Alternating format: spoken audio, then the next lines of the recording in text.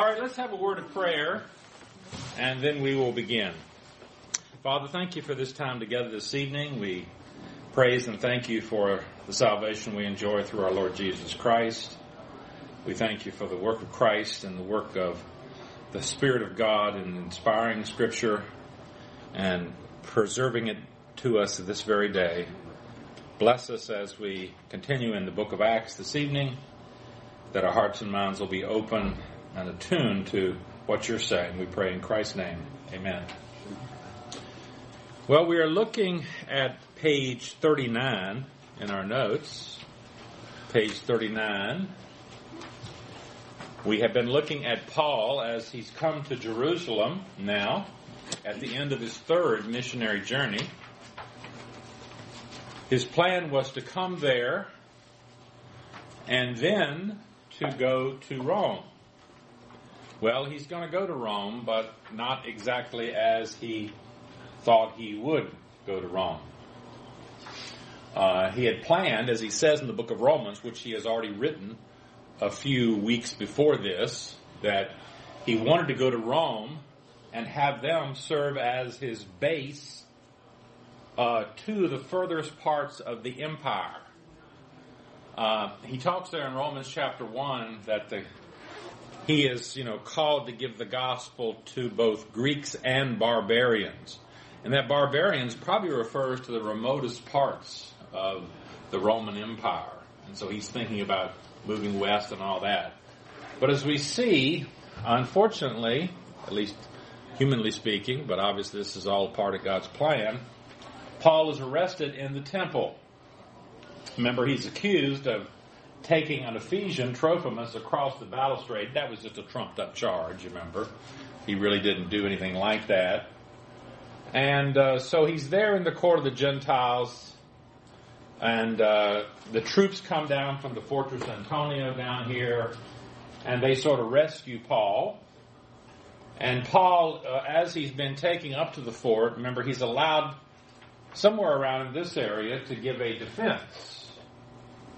A defense as he's being taken up into the fort, a defense of what is going on, and so the soldiers are there, but Paul is speaking in Aramaic, so they don't understand Aramaic, and they don't understand what Paul is saying, and you remember, that doesn't end very well. When Paul says in verse 21 of chapter 22 that God told him, I will send you away to the Gentiles, the crowd, verse 22, listened to Paul until he said this, and they raised their voices and shouted, rid the earth of him, he's not fit to live.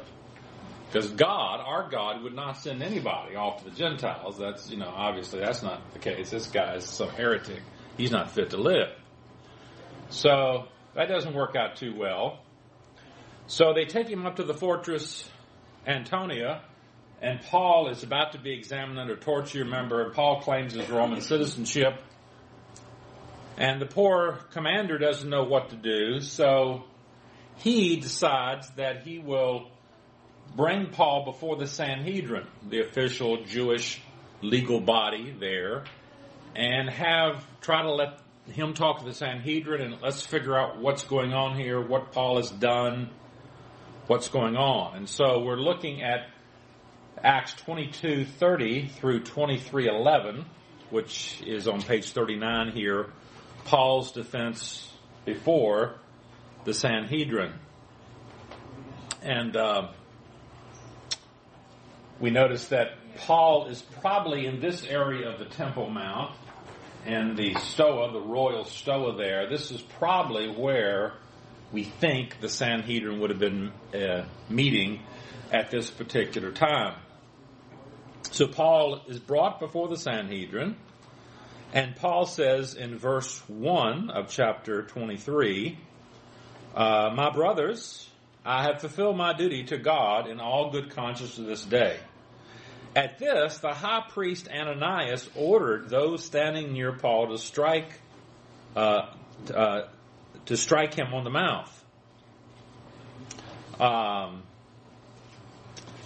So, as I say here, this statement by Paul that he has fulfilled his duty in all good conscience enraged the high priest, so that in violation of the law, the Old Testament law, he ordered that those near Paul strike him on the mouth. As I say here, Jewish law safeguarded the rights of defendants and presumed them innocent until proven guilty. So he shouldn't have been struck or anything like that. This is Ananias. We know about this man, the son of Nebabias. He reigned as high priest from 48 to around 58 or 59. As I say, he was known for his avarice. He was known for his liberal use of violence. Now, the Romans sort of controlled the priesthood. I mean, you had to have the approval of the priest of the Romans to hold the office of high priest. Now, the high priest was a descendant of Aaron and so forth. That's true. But the high priest, this was a political thing now, and so you had to have the support of the Roman officials to become high priest. This man is known for his, as I say, his violence, his avarice. The Jewish historian Josephus talks a lot about him and says how that he confiscated the tithes that were supposed to go to the Levites. You remember in the Old Testament, the Levites were supposed to be given a tithe, and the priests and so forth. He would confiscate those for himself, Josephus says. He gave bribes to the Romans to keep them happy. He gave bribes to other Jews, we're told. He collaborated with the Romans in every way. He owed his appointment to them. So Paul then says, after he's struck on the mouth, Paul said to him, that is the high priest, God will strike you, you whitewashed wall. You sat there to judge me according to the law, yet you yourself violate the law by commanding that I be struck. So as I say, Paul lashes out at Ananias and accused him of breaking the Jewish law, which safeguard the rights of defendants presumed innocent. So Paul had not been charged with a crime at this point, let alone tried and found guilty. So he shouldn't have been struck or suffered any punishment at this point. Anyone who behaved as Ananias did, as Paul saw it, he sees this guy saying, strike him, was somebody who would come under God's judgment. You judge me, but you violate the law. And so he sees this person, it looks like Paul kind of lost his cool here for a moment, just to be honest. I mean, I don't know that, but reading between the text here. He was way too nice. He should have had a sword and cut off a piece of his ear. Cut off his ear, yeah. It looks like, Paul is, it's hard to say, but it looks like Paul is upset here that he's been struck. He's here in the Sanhedrin. He expects to be treated properly and so forth as a Jewish man. It looks like he kind of loses it. I don't know about what he says. He's, this is pretty quick stuff here. But those who were standing near, verse 4, said, well, how dare you insult Paul, God's high priest? And Paul replied, brothers, I didn't realize he was the high priest. I didn't know who I was talking to here. For it's written, do not speak evil about the ruler of your people. So Paul cites Exodus 22:28 here. But the question is, why did Paul fail to recognize the high priest here? They're in the Sanhedrin. They're at a meeting of the Sanhedrin. People come up with various reasons. I mentioned one here about his eyesight. You remember one of the things that people say about Paul's thorn in the flesh that he mentions in 2 Corinthians 12, some physical malady that he had. One of the things that some suggest is that maybe he had poor eyesight, because he talks about sometimes signing his letters, and you see what big letters I write, things like that, and they say, well, maybe Paul had poor eyesight, and maybe that's what happened. And maybe he just couldn't see here, or so forth. I don't think that's the case here, because Luke does not excuse Paul here. Luke is not averse to excusing Paul, his hero, when the time comes for that, if Paul has done nothing wrong here. And I think he would have mentioned, he might have mentioned that Paul just didn't know who he was, didn't recognize him because of his eyesight. Another possible reason, obviously, we believe what Paul says is true here. He didn't know he was the high priest, but why did he know it? It may be that this was not a regular meeting of the high priest. This is kind of an emergency called session where the Roman commander calls the people together. Maybe the high priest is not sitting in his normal place. Maybe he is not in his official robes. Now, the truth is, Paul has not been in Jerusalem except sporadically for many, many years, remember? Paul has been on these missionary journeys. He's only come back occasionally. It's not like he could flip on, Fox News and see what the high priest says, So he wouldn't necessarily be familiar with who the high priest would look like. He probably know who he was. But Paul might not have known in AD 58, this is about AD 58, who the high priest was, because he'd only visited sporadically in the last 20 years. So I think that's the more likely. He just failed to recognize him. And so all he could do is apologize. He apologizes. I'm sorry, because the Bible says, don't speak evil of the ruler of your people. Verse 6, then Paul, knowing that some of them were Sadducees and the others Pharisees, called out in the Sanhedrin. Now remember, the Sadducees do not believe in the resurrection. My brothers, Luke's going to tell us that in a moment here in verse 8. My brothers, I am a Pharisee, descended from Pharisees. I stand on trial because of the hope of the resurrection of the dead. When he said this, a dispute broke out between the Pharisees and the Sadducees, and the assembly was divided. The Sadducees say there's no resurrection, neither are neither angels nor spirits, but the Pharisees believe all these things. So, as I say here, when Paul says, I stand on trial because of the hope of the resurrection of the dead, Paul is not being deceitful here when he says, that's what I'm on trial for. He's on trial because he's a Christian and he's been preaching Jesus, but that includes the resurrection of the dead. The phrase, when Paul talks about the resurrection from the dead, he's often talking about the gospel and the death of Christ and the resurrection of Christ. For instance, if we were to take and look back at chapter 17, when we discussed Paul at Athens, you remember Paul is at the Areopagus, the council, Mars Hills, it's called in the King James. And he's there at the council. It says in verse 32, when they heard about the resurrection of the dead, some of them sneered. But what was Paul talking about? Verse 31 previously. For he has set a day, God has set a day when he will judge the world with justice by the man he has appointed, Jesus Christ. He has given proof of this to everyone by raising him from the dead when they heard about the resurrection of the dead. So this phrase, resurrection of the dead, speaks about the resurrection of Christ, the judgment, the death of Christ, and so forth like that.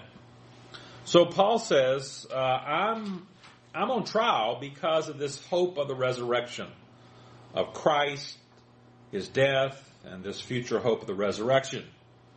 Well, of course, this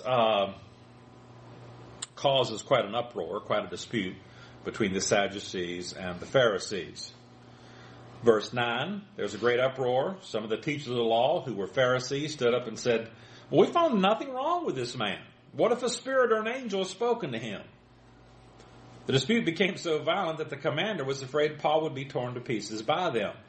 He ordered the troops to go down and take him away from them by force and bring him into the barracks, taking back to the fortress Antonia. I feel sorry for this. I just feel so sorry for this commander because, he doesn't know what they're saying.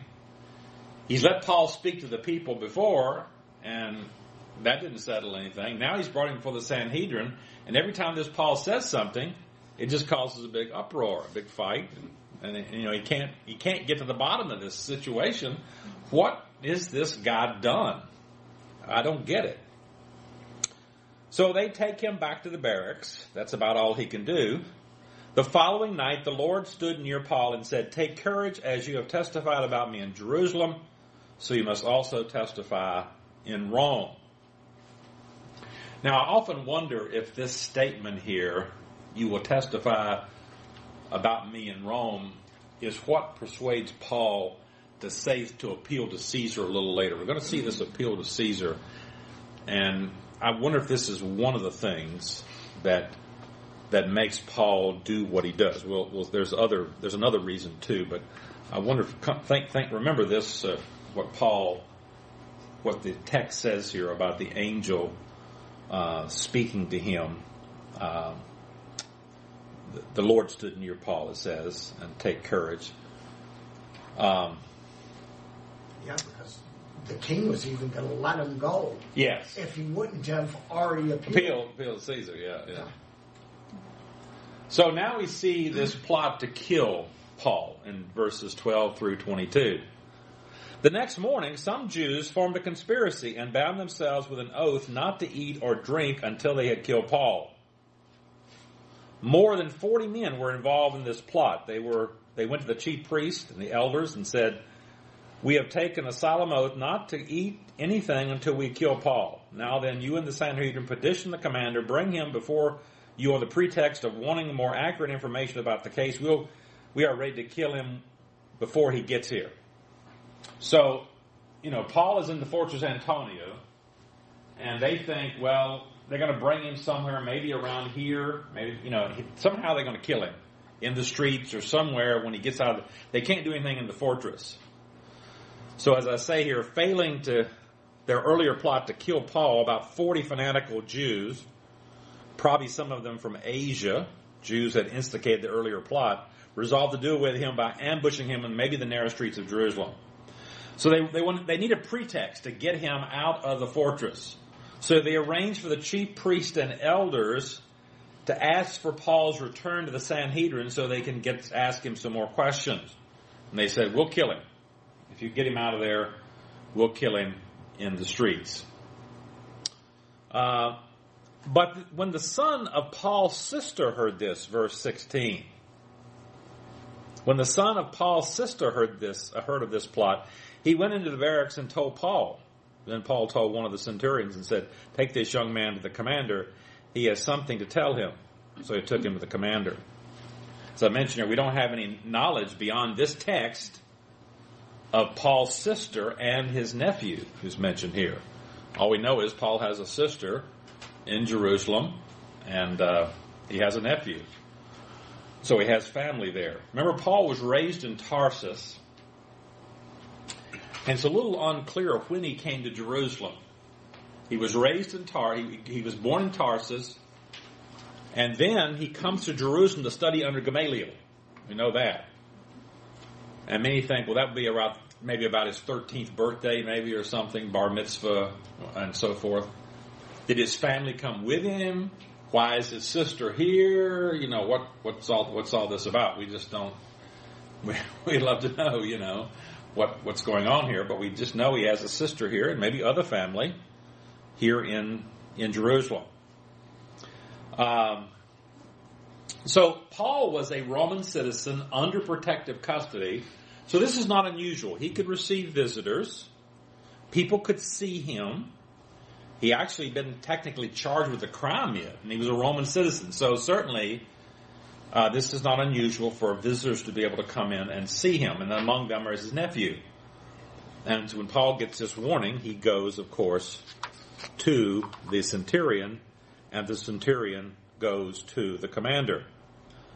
The centurion said, "Paul the prisoner sent for me and asked me to bring the young man to you because he has something to tell you." The commander took the young man by the hand, drew him aside, and asked, "What is this you want to tell me?" And he repeats the story.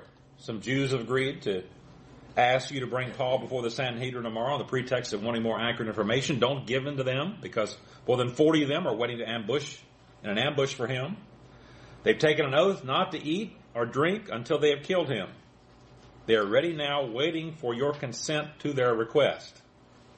The commander dismissed the young man with the warning, "Don't tell anyone that you have reported this to me." Well, that takes us then to Paul's imprisonment and defenses at Caesarea. Paul is whisked away to Caesarea. Verse 23, Then he called 2 of his centurions and ordered them, get ready a detachment of 200 soldiers, 70 horsemen, and 200 spearsmen to go to Caesarea at 9 tonight. Provide horses for Paul so that he may be safely taken to Governor Felix. This sounds like a lot of people for just one little old Roman guy, doesn't it? I mean, it's kind of amazing in a way here what's going on here. It's hard to exactly figure because we know Paul is a Roman citizen, and these are auxiliary troops. They are not regular legionary troops. We said, remember the commander said, I had to buy my citizenship. So most of these people aren't Roman citizens. They have a Roman citizen. They're not used to seeing Roman citizens, so they don't want some Roman citizen to die in their custody. That would be bad business. It's certainly true. So maybe that's what accounts for it. I don't know. Unless there's something about Paul that we just don't know. That Paul has some heritage we don't know. He's related to some important family we don't know. Remember I said, we don't know what his real name is. Remember the Romans had those 3 names, the praenomen, a nomen, and a cognomen. We just know his cognomen, Paulus, but we don't know what his nomen is. So has Paul got some nomen that's important, that they recognize as important? And that's why we got all these troops. I don't know.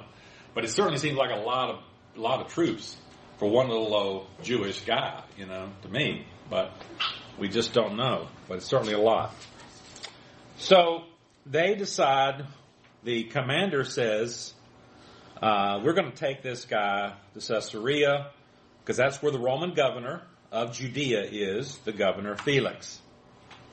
I say here, the commander could not risk having a Roman citizen assassinated, but I wonder if there's more to it than this. So anyway, he says he's going to get Paul there as quickly as possible before the conspirators get wind of it. So he writes this letter, verse 25. Claudius Lysias, to His Excellency, Governor Felix, greetings. This man was seized by the Jews, and they were about to kill him, but I came with my troops and rescued him, for I had learned that he is a Roman citizen. That's not exactly true, He came down there to quell a disturbance in the temple. He was going to take him up into the fortress and beat him to death until he found out what he was, right? I mean, that's what really happened. But he makes it sound pretty good here, But I found out he's a Roman citizen, so man, I jumped to it, I want to know why they were accusing him. So I brought him to their Sanhedrin. I found that the accusation had to do with questions about their law, but there was no charge against him that deserved death or imprisonment. And when I was informed of a plot to be carried out against this man, I sent him to you at once. I also ordered his accusers to present to you their case against him. So the soldiers, carrying out their orders, took Paul with them the night and brought him as far as Antipatris. So they're on their way to Caesarea up here, that we've seen before. And they go about halfway. They leave that night. And they go to Antipatris. This is a town, as I say, built by Herod the Great in honor of his father Antipater. The exact location is somewhat questionable. There's some ruins, not much, but there's a first century street here that's they think is Antipater, where Antipater was at. It's not exactly sure. Most authorities place it about 35 miles northwest of Jerusalem, so it's usually put on the map about right here, but we don't actually have any archaeological thing that says this is Antipatris here, but we think that's probably where it's at. This is probably the location there. So when the conspirators were left behind and the ambush was less likely, the infantry turns back. They brought him to Antipatris, verse 32. The next day they let the cavalry go with him while they returned to the barracks. So the infantry returned, the foot soldiers returned to Jerusalem. The cavalry took Paul to Caesarea, some 40 miles away. When the cavalry arrived at Caesarea, they delivered the letter to the governor and handed Paul over to them. So the next day, they go up to Caesarea and deliver Paul to the governor.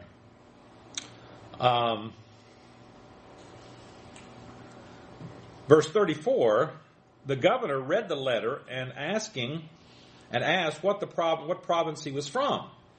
Learning that he was from Cilicia, he said, I will hear your case when your accusers get here. Then he ordered that Paul be held under guard in Herod's palace. As I say here, had Paul been from one of the client kingdoms in Syria or Asia Minor, Felix would probably have wanted to consult the ruler of the kingdom. But on learning that Paul was from the Roman province of Cilicia, he felt confident as a provincial governor to hear the case himself when Paul's accusers arrived from Jerusalem. In the meantime, he's kept under guard here in the palace of Herod the Great, built for him at Caesarea. It's now served as the governor's headquarters and also it held cells for prisoners. We looked at some pictures of Caesarea before. There's the palace, called the Promontory Palace, because it's on this piece of land that juts out there. We've seen some scenes of this. There's the palace remains. There's the theater. According to descriptions, this is what it was like. The statue here in the center. That's what's left of it today, if you were to go there. Just some rock remains. But you can see it looks a lot like that, somewhat like that diagram there, the palace there. So Paul is taken into the palace. This palace had cells for prisoners, and he's ordered to be held there. Now we see Paul's defense before the governor Felix. 5 days later, the high priest Ananias went down to Caesarea with some of the elders. Remember, you're going north from Jerusalem, but you always go down because Jerusalem is higher up. Caesarea is low by the coast. So you're going north from Jerusalem, but you're going down geographically, topographically. So they come with a lawyer named Tertullus, and they brought their charges against Paul before the governor. When Paul was called in, Tertullus presented his case before Felix. We have enjoyed a long period of peace under you, and your foresight has brought about reforms in this nation. I mentioned Felix here. We know a little bit about him. As I say, Antonius Felix was born a slave and freed by Antonia, the mother of the Emperor Claudius. So here's a slave who rises to become a governor. Now that's extremely rare, and it's only because this person is a slave in the emperor's household, in the emperor household. So this fellow was born a slave and probably well educated because he's in the emperor's household. He is well educated and so forth. He was a brother of Pallas, who was also a freedman of Antonia and became a good friend of the young prince Claudius. Claudius, remember, was the Roman governor at this time in the imperial household. Through the influence of Pallas in AD 48, Felix was appointed to a subordinate government post in Samaria. In 52, Claudius appointed him governor of Judea, an office usually reserved for freedmen of the Roman equestrian order, but which he obtained through intrigue and the support of the Roman of Syria. Despite his low birth, Felix had a succession of 3 wives. The third was Drusilla, the youngest daughter of Agrippa I. And if you remember on our chart here, we've got Herod the Great. We talked about Antipater, and we talked about his sons. Well, we have talked a little bit about them. 3 of his sons actually ruled. Then Herod Agrippa I, he was the Herod of Acts 12, you remember. We talked about he was eaten by worms. And now we're going to see about Herod Agrippa II in a second. But this Herod Agrippa I, his daughter Drusilla, there you can see it's Herod Agrippa II. We'll see him in a second. But one of his daughters was Drusilla, and she marries Felix. So Felix marries into an important family here, very important family in the province.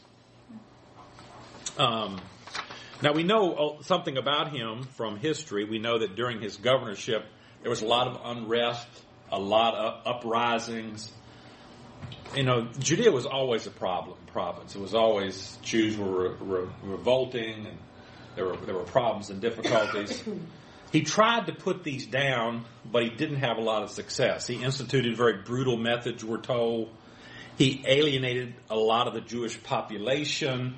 This led to further disturbances. He just couldn't quite get the place under control as much as he wanted to and as much as he tried. So we know a little bit about him. So Paul comes before him, and Paul says, "We have enjoyed a long period of peace under you."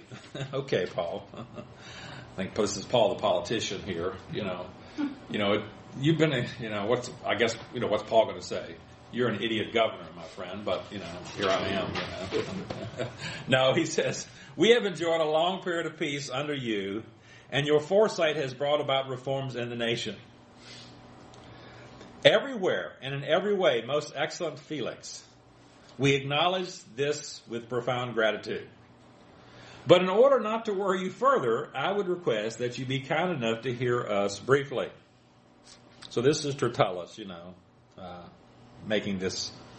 saying all this stuff that's really probably not true about Felix, but being a pretty good politician here. "We found this man," verse 5, "to be a troublemaker." Now, Paul, as I say here, he lays 3 charges against Paul. The first 2, disturbing the peace. This man is a troublemaker, stirring up riots among the Jews all over the world. So this guy is just a bad guy, a bad dude. He's stirring up trouble everywhere, all over the Roman Empire among the Jews. So first, he's disturbing the peace. He's a ringleader of the Nazarenes, a ringleader of the Nazarene sect, and even tried to desecrate the temple. So we seized him. By examining him yourself, you'll be able to hear the truth about all these charges we are bringing against him. So I mentioned here on page 42, verses 5 and 6, that the charges are disturbing the peace, being a ringleader of the Nazarenes. This is intended to give the impression of political sedition. Now, Rome is they will punish that. If you're making an uprising against Rome, they'll crucify you in a second. So they're trying to make it look like Paul is a troublemaker for the Roman Empire. He's just causing trouble. He's disturbing the peace. Remember the Pax Romana, the peace of Rome, that expression? The Romans were big on keeping the peace. We don't want these uprisings and so forth. So they're trying to get the impression of political sedition against Rome, to argue the right for Judaism to impose the death penalty in the third charge, attempting to desecrate the temple. So he's worthy of death because he is this troublemaker, this seditious guy, and disturbing the Pax Romana, and he has desecrated the temple. And you'll examine him, you'll find these charges are true. And as I say, Felix, we know Felix was a well-known crucifier. He crucified a lot of people during his reign who disturbed the peace, troublemakers, revolutionaries, all kinds of people. So Tertullus is appealing to Felix. This is another guy just like the ones you crucified in the past. There's nothing new here. Well, the other Jews joined in the accusation, asserting that these things were true. When the governor motioned, verse 10, for him to speak, Paul replied, "I know that for a number of years you have been a judge over this nation, so I gladly make my defense. You can easily verify that no more than 12 days ago I went up to Jerusalem to worship." So Paul's going to refute each of these charges in turn. The first I say here was that no more than 12 days ago that he came to Jerusalem, not for political agitation, but for worship. In such a short time, it would be insufficient. It wouldn't have time to instigate a revolt in 12 days. He couldn't be this troublemaker who's causing all this trouble in 12 days. "My accusers did not find me arguing with anyone at the temple or stirring up a crowd in the synagogues or anywhere else in the city." So as I say, second, his accusers could hardly charge him being a ringleader of any sedition, for he was alone when they arrested him in the temple, and they could not cite at any time he was stirring up a crowd anywhere in the city. And they cannot prove to you the charges they are now making against me. So this charge that he desecrated the temple is unproved. It's without foundation. So Paul's refuting here very well each one of these charges.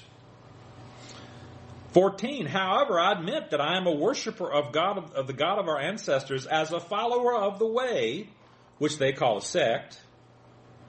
I believe everything that is in accordance with the law and that is written in the prophets. And I have the same hope in God as these men themselves have, that there will be a resurrection of both the righteous and the wicked. So I strive always to keep my conscience clear before God and man. So the reason Ananias, as I say, and the Jewish elders opposed Paul says was religious. It's not any of this sedition. It's not that I'm stirring up trouble. It's religious. I worship the God of our ancestors as a follower of the way, which they call a sect, and that's the whole reason they want to kill me, get rid of me. He says, after an absence of several years, I came to Jerusalem to bring my people gifts for the poor. That statement probably gets Paul in a little trouble here too in a moment here. To bring my people gifts for the poor and to present offerings. I was ceremonially clean when they found me in the temple courts doing this. There was no crowd with me, nor was I involved in any disturbance. But there are some Jews from the province of Asia ought to be here before you and bring the charges if they have any against me. Or these who are here should state what crime they have found in me when I stood before the Sanhedrin, unless it was the one thing I shouted as I stood in their presence. It's concerning the resurrection of the dead that I am on trial before you this day.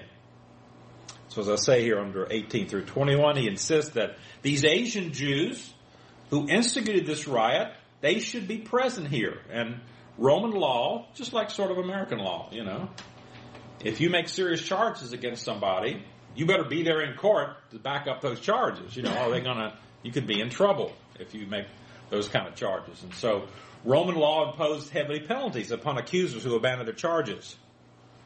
And the fact that they're not here suggests that these charges wouldn't stand up in a court of law. He says the Sanhedrin didn't find any crime.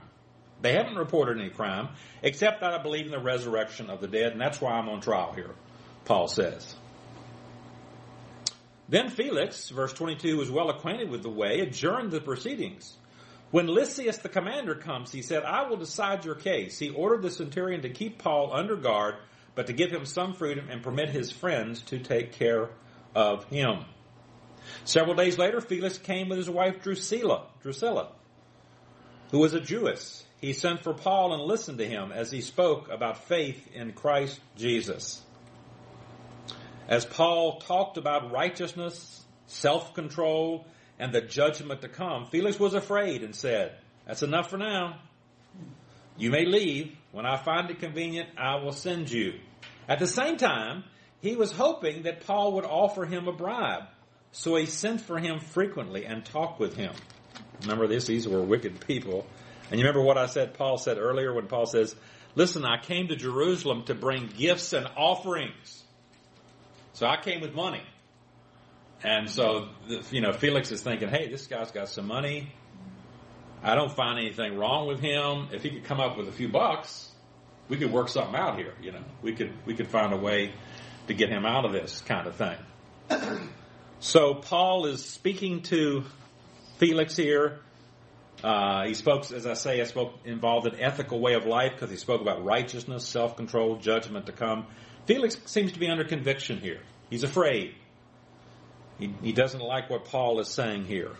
But even though he's under conviction, he doesn't like it. He's so corrupt that he's willing to endure this suffering, hearing Paul preach, to try to get that money, hoping Paul will give him some sort of bribe. So he had to believe that Paul had some funds that he could give to Felix. Well, verse 27, after 2 years had passed, can you believe this? Here's Paul. Felix was succeeded by Porcius Festus. But because Felix wanted to grant a favor to the Jews, he kept Paul in prison.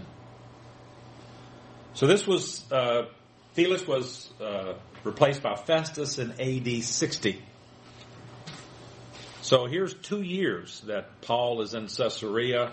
Remember I said Luke, we don't know what Luke is doing. It's not a we section, but Luke is clearly there because when Paul goes gets on the ship to go as a prisoner to Rome, Luke is with him. So Luke is around there somewhere. Maybe he's beginning to write Luke Acts at this time and so forth during this period. Well, then Paul, after 2 years, under house arrest there, under the prison, in the governor's mansion there in Caesarea, there's a new governor that comes, Festus. 3 days after arriving in the province, Festus went up from Caesarea to Jerusalem. I say nothing is known of Porcius Festus before he assumed the governorship of Judea. We don't know anything about his background or anything. He goes to Jerusalem from the capital, the Roman capital Caesarea, to the Jewish capital Jerusalem, where the chief priest and the Jewish leaders appeared before him and presented the charges against Paul. They requested Festus, as a favor to them, to have Paul transferred to Jerusalem, for they were prepared to an ambush to kill him along the way. So they were thinking, this is an inexperienced governor, and he doesn't know what he's doing. Let's let him transfer him down here to Jerusalem, and we'll get this guy killed and get this situation over with. Festus answered, Paul is being held at Caesarea, and I myself am going there soon. Let some of your leaders come with me, and if the man has done anything wrong, they can press charges against him there. So it doesn't work. He doesn't fall for that. After spending 8 or 10 days with them, Festus went down to Caesarea. The next day he convened the court, ordered that Paul be brought before him. When Paul came in, the Jews who had come down from Jerusalem stood around him. They brought many serious charges against him, but they could not prove them. So we're back to where we were again. We've got these Jewish guys coming in. They've got Festus is convening his court here. And they've got these charges that they're making against Paul. But again, they can't produce any witnesses. They can't prove their charges. They've got these charges against that Paul is a seditious person. He's caused disturbances all over the Roman Empire. They just can't prove any of these, that he's broken Roman law. They can't prove that he's really broken some serious Roman law. So Paul continues to claim his innocence. Then Paul made his defense. I have done nothing wrong against the Jewish law or against the temple or against Caesar. So they were at this impasse again. Well, Festus, wishing to do the Jews a favor, said to Paul, are you willing to go up to Jerusalem and stand trial before me there on these charges? Paul answered, I'm now standing before Caesar's court where I ought to be tried. I have not done any wrong to the Jews, as you yourself know very well. If, however, I am guilty of doing anything deserving death, I do not refuse to die. But if the charges brought against me by these Jews are true, no one has the right to hand me over to them. I appeal to Caesar. So Festus here, he doesn't know what to do. He's going to kind of give in to the Jews, let Paul be transferred down to Jerusalem, see what can come of that. I don't think he, probably fully was aware of what's going on here, maybe. It's hard to know if he, what would happen when he transferred to Judea. About the change of venue and so forth. But Paul here, notice, he appeals to Caesar. We talked about the fact earlier that the Lord had stood before Paul earlier and said, you will testify to me in Rome also. I guess that was on Paul's mind. But my guess is that Paul may see the way the wind's blowing here. Festus wants me to go to Jerusalem. And that looks like the way things are going, Festus asked me, do I want to go to Jerusalem? Are you willing to go to Jerusalem?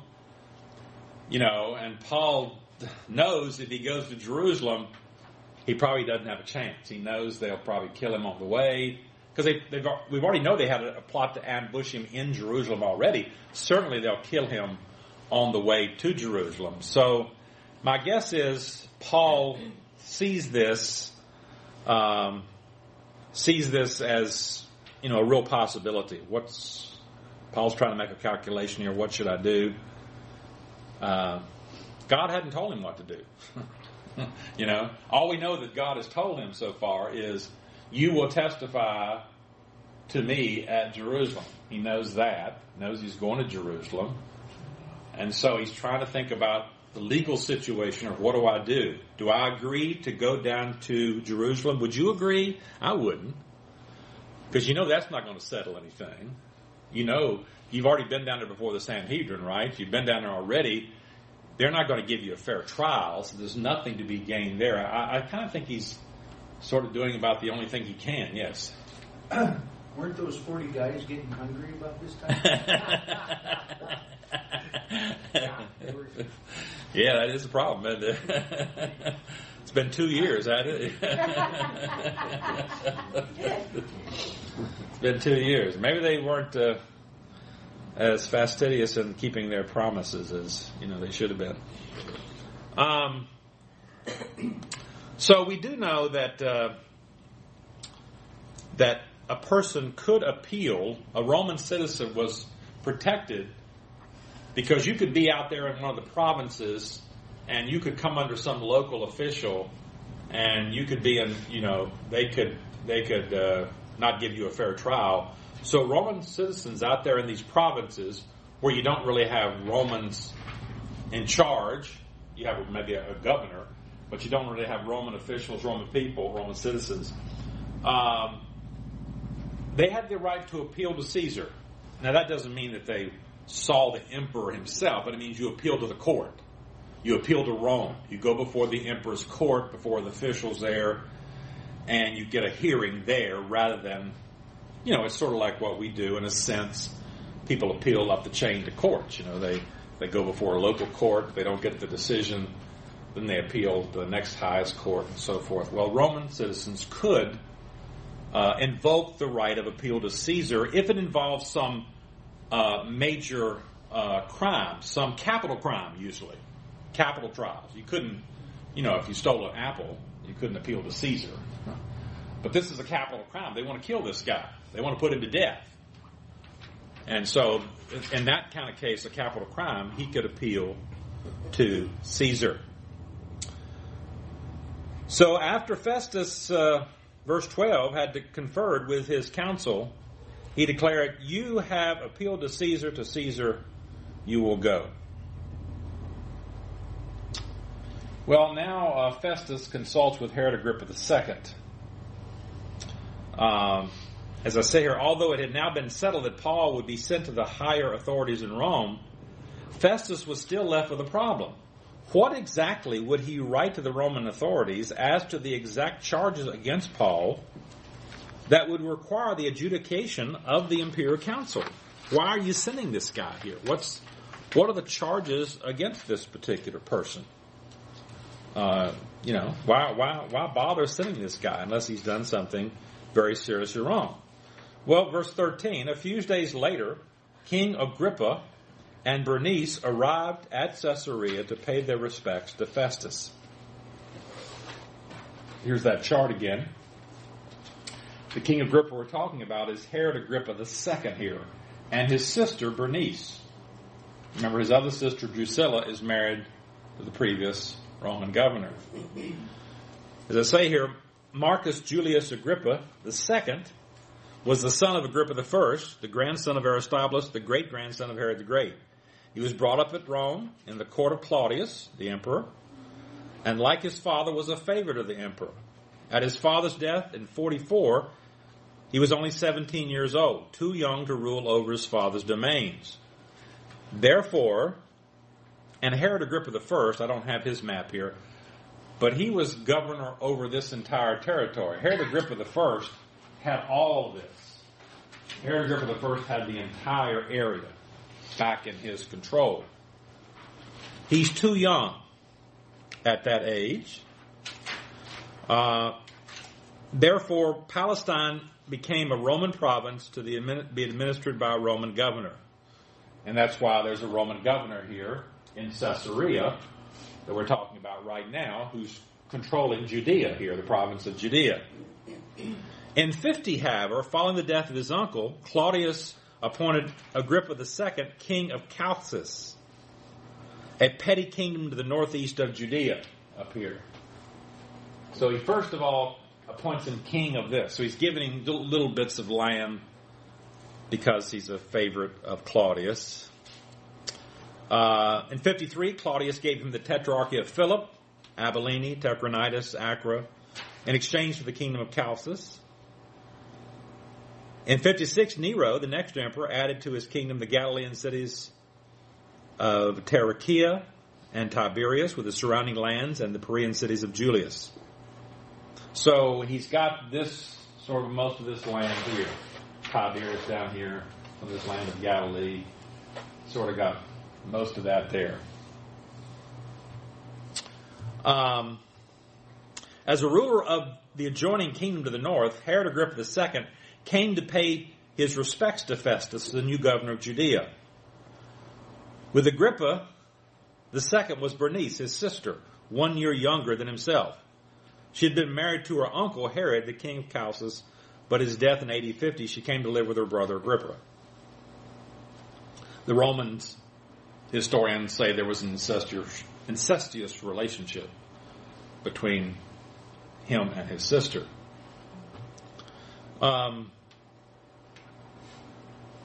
So verse 14, since they were spending many days there, Festus discussed Paul's case with the king. He said, there's a man here whom Festus left as a prisoner. When I went to Jerusalem, the chief priests and the elders of the Jews brought charges against him and asked that he be condemned.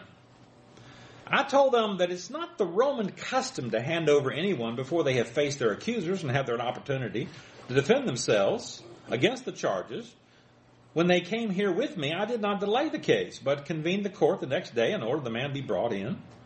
When the accusers got up to speak, they did not charge him with any of the crimes I had expected.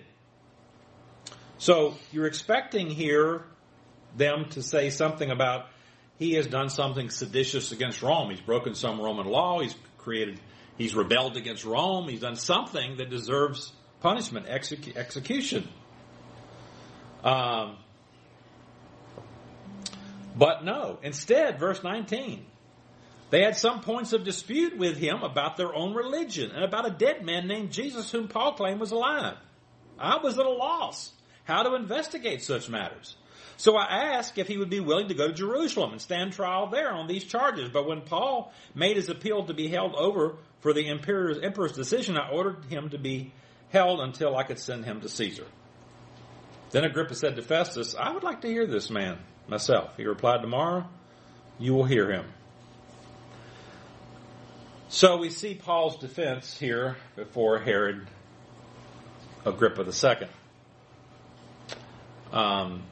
The next day, Agrippa and Bernice come in, great pomp, and enter the audience room with the high-ranking military officers and the prominent men of the city. At the command of Festus, Paul was brought in. Festus said, King Agrippa, all who are present with us, will you see this man? The whole Jewish community has petitioned me about him in Jerusalem and here in Caesarea, shouting that he ought not to live any longer, and and I found that he had done nothing deserving of death, but because he made his appeal to Caesar, I've decided to send him to Rome. I have nothing, verse 26, to write to his majesty about him. Therefore, I have brought him before all of you, and especially before you, King Agrippa. So as a result of this investigation, I may have something to write. For I think it's unreasonable to send a prisoner on to Rome without specifying the charge against him. I think it is too. I think you'd be in big trouble if you don't have something to write, Verse 26. Chapter 26, I'm sorry. Then Agrippa said to Paul, you have permission to speak for yourself. Paul's in chains here, as I mentioned, verse 29, because Paul will say later, I wish everybody was like me except for these chains here. So Paul is in chains, and he motioned with his hands for them to, listen. Paul motioned with his hand and began his defense. From what we know historically, Agrippa was considered something of authority on Jewish law. I didn't read earlier, but back on verse 14, Claudius had given Agrippa the title curator of the temple with the power to depose and appoint the high priest. So he's supposed to have some knowledge of Jewish law. You know, he's in the the Herodian line and so forth. So I'm sure that Festus is hoping that this guy who knows something about Judaism, Jewish law, can figure this out and give me something to write to the emperor. And so Paul says, I consider myself fortunate to stand before you today as I make my defense against all these accusations of the Jews, and especially so because you are well accustomed with all the Jewish customs and controversies. Therefore, I beg you to listen to me patiently. The Jewish people all know the way I lived ever since I was a child, from the beginning of my life in my own country and also in Jerusalem. They have known me for a long time, and can testify, if they are willing, that I conform to the strictest sect of our religion, living as a Pharisee. And now it's because of my hope in what God has promised our ancestors that I am on trial today. Not because of some sedition against Rome. This is the promise that our 12 tribes are hoping to see fulfilled as they earnestly serve God day and night. King Agrippa, it's because of this hope that these Jews are accusing me. Why should any of you consider it incredible that God raises the dead? I quote here from Longnecker here, verses 4 through 8. Longnecker says, it was not in spite of his Jewish heritage, but Paul insisted because of it that he believed and proclaimed what he did. So he began with the body of his address by drawing together his Pharisaic background and his Christian commitment, arguing that the Jewish hope and the Christian message are not inseparably related. It was because of the Jewish hope in the resurrection of the dead he was being tried. And the ironic thing was that the charges against him were brought by, of all people, the Jews themselves.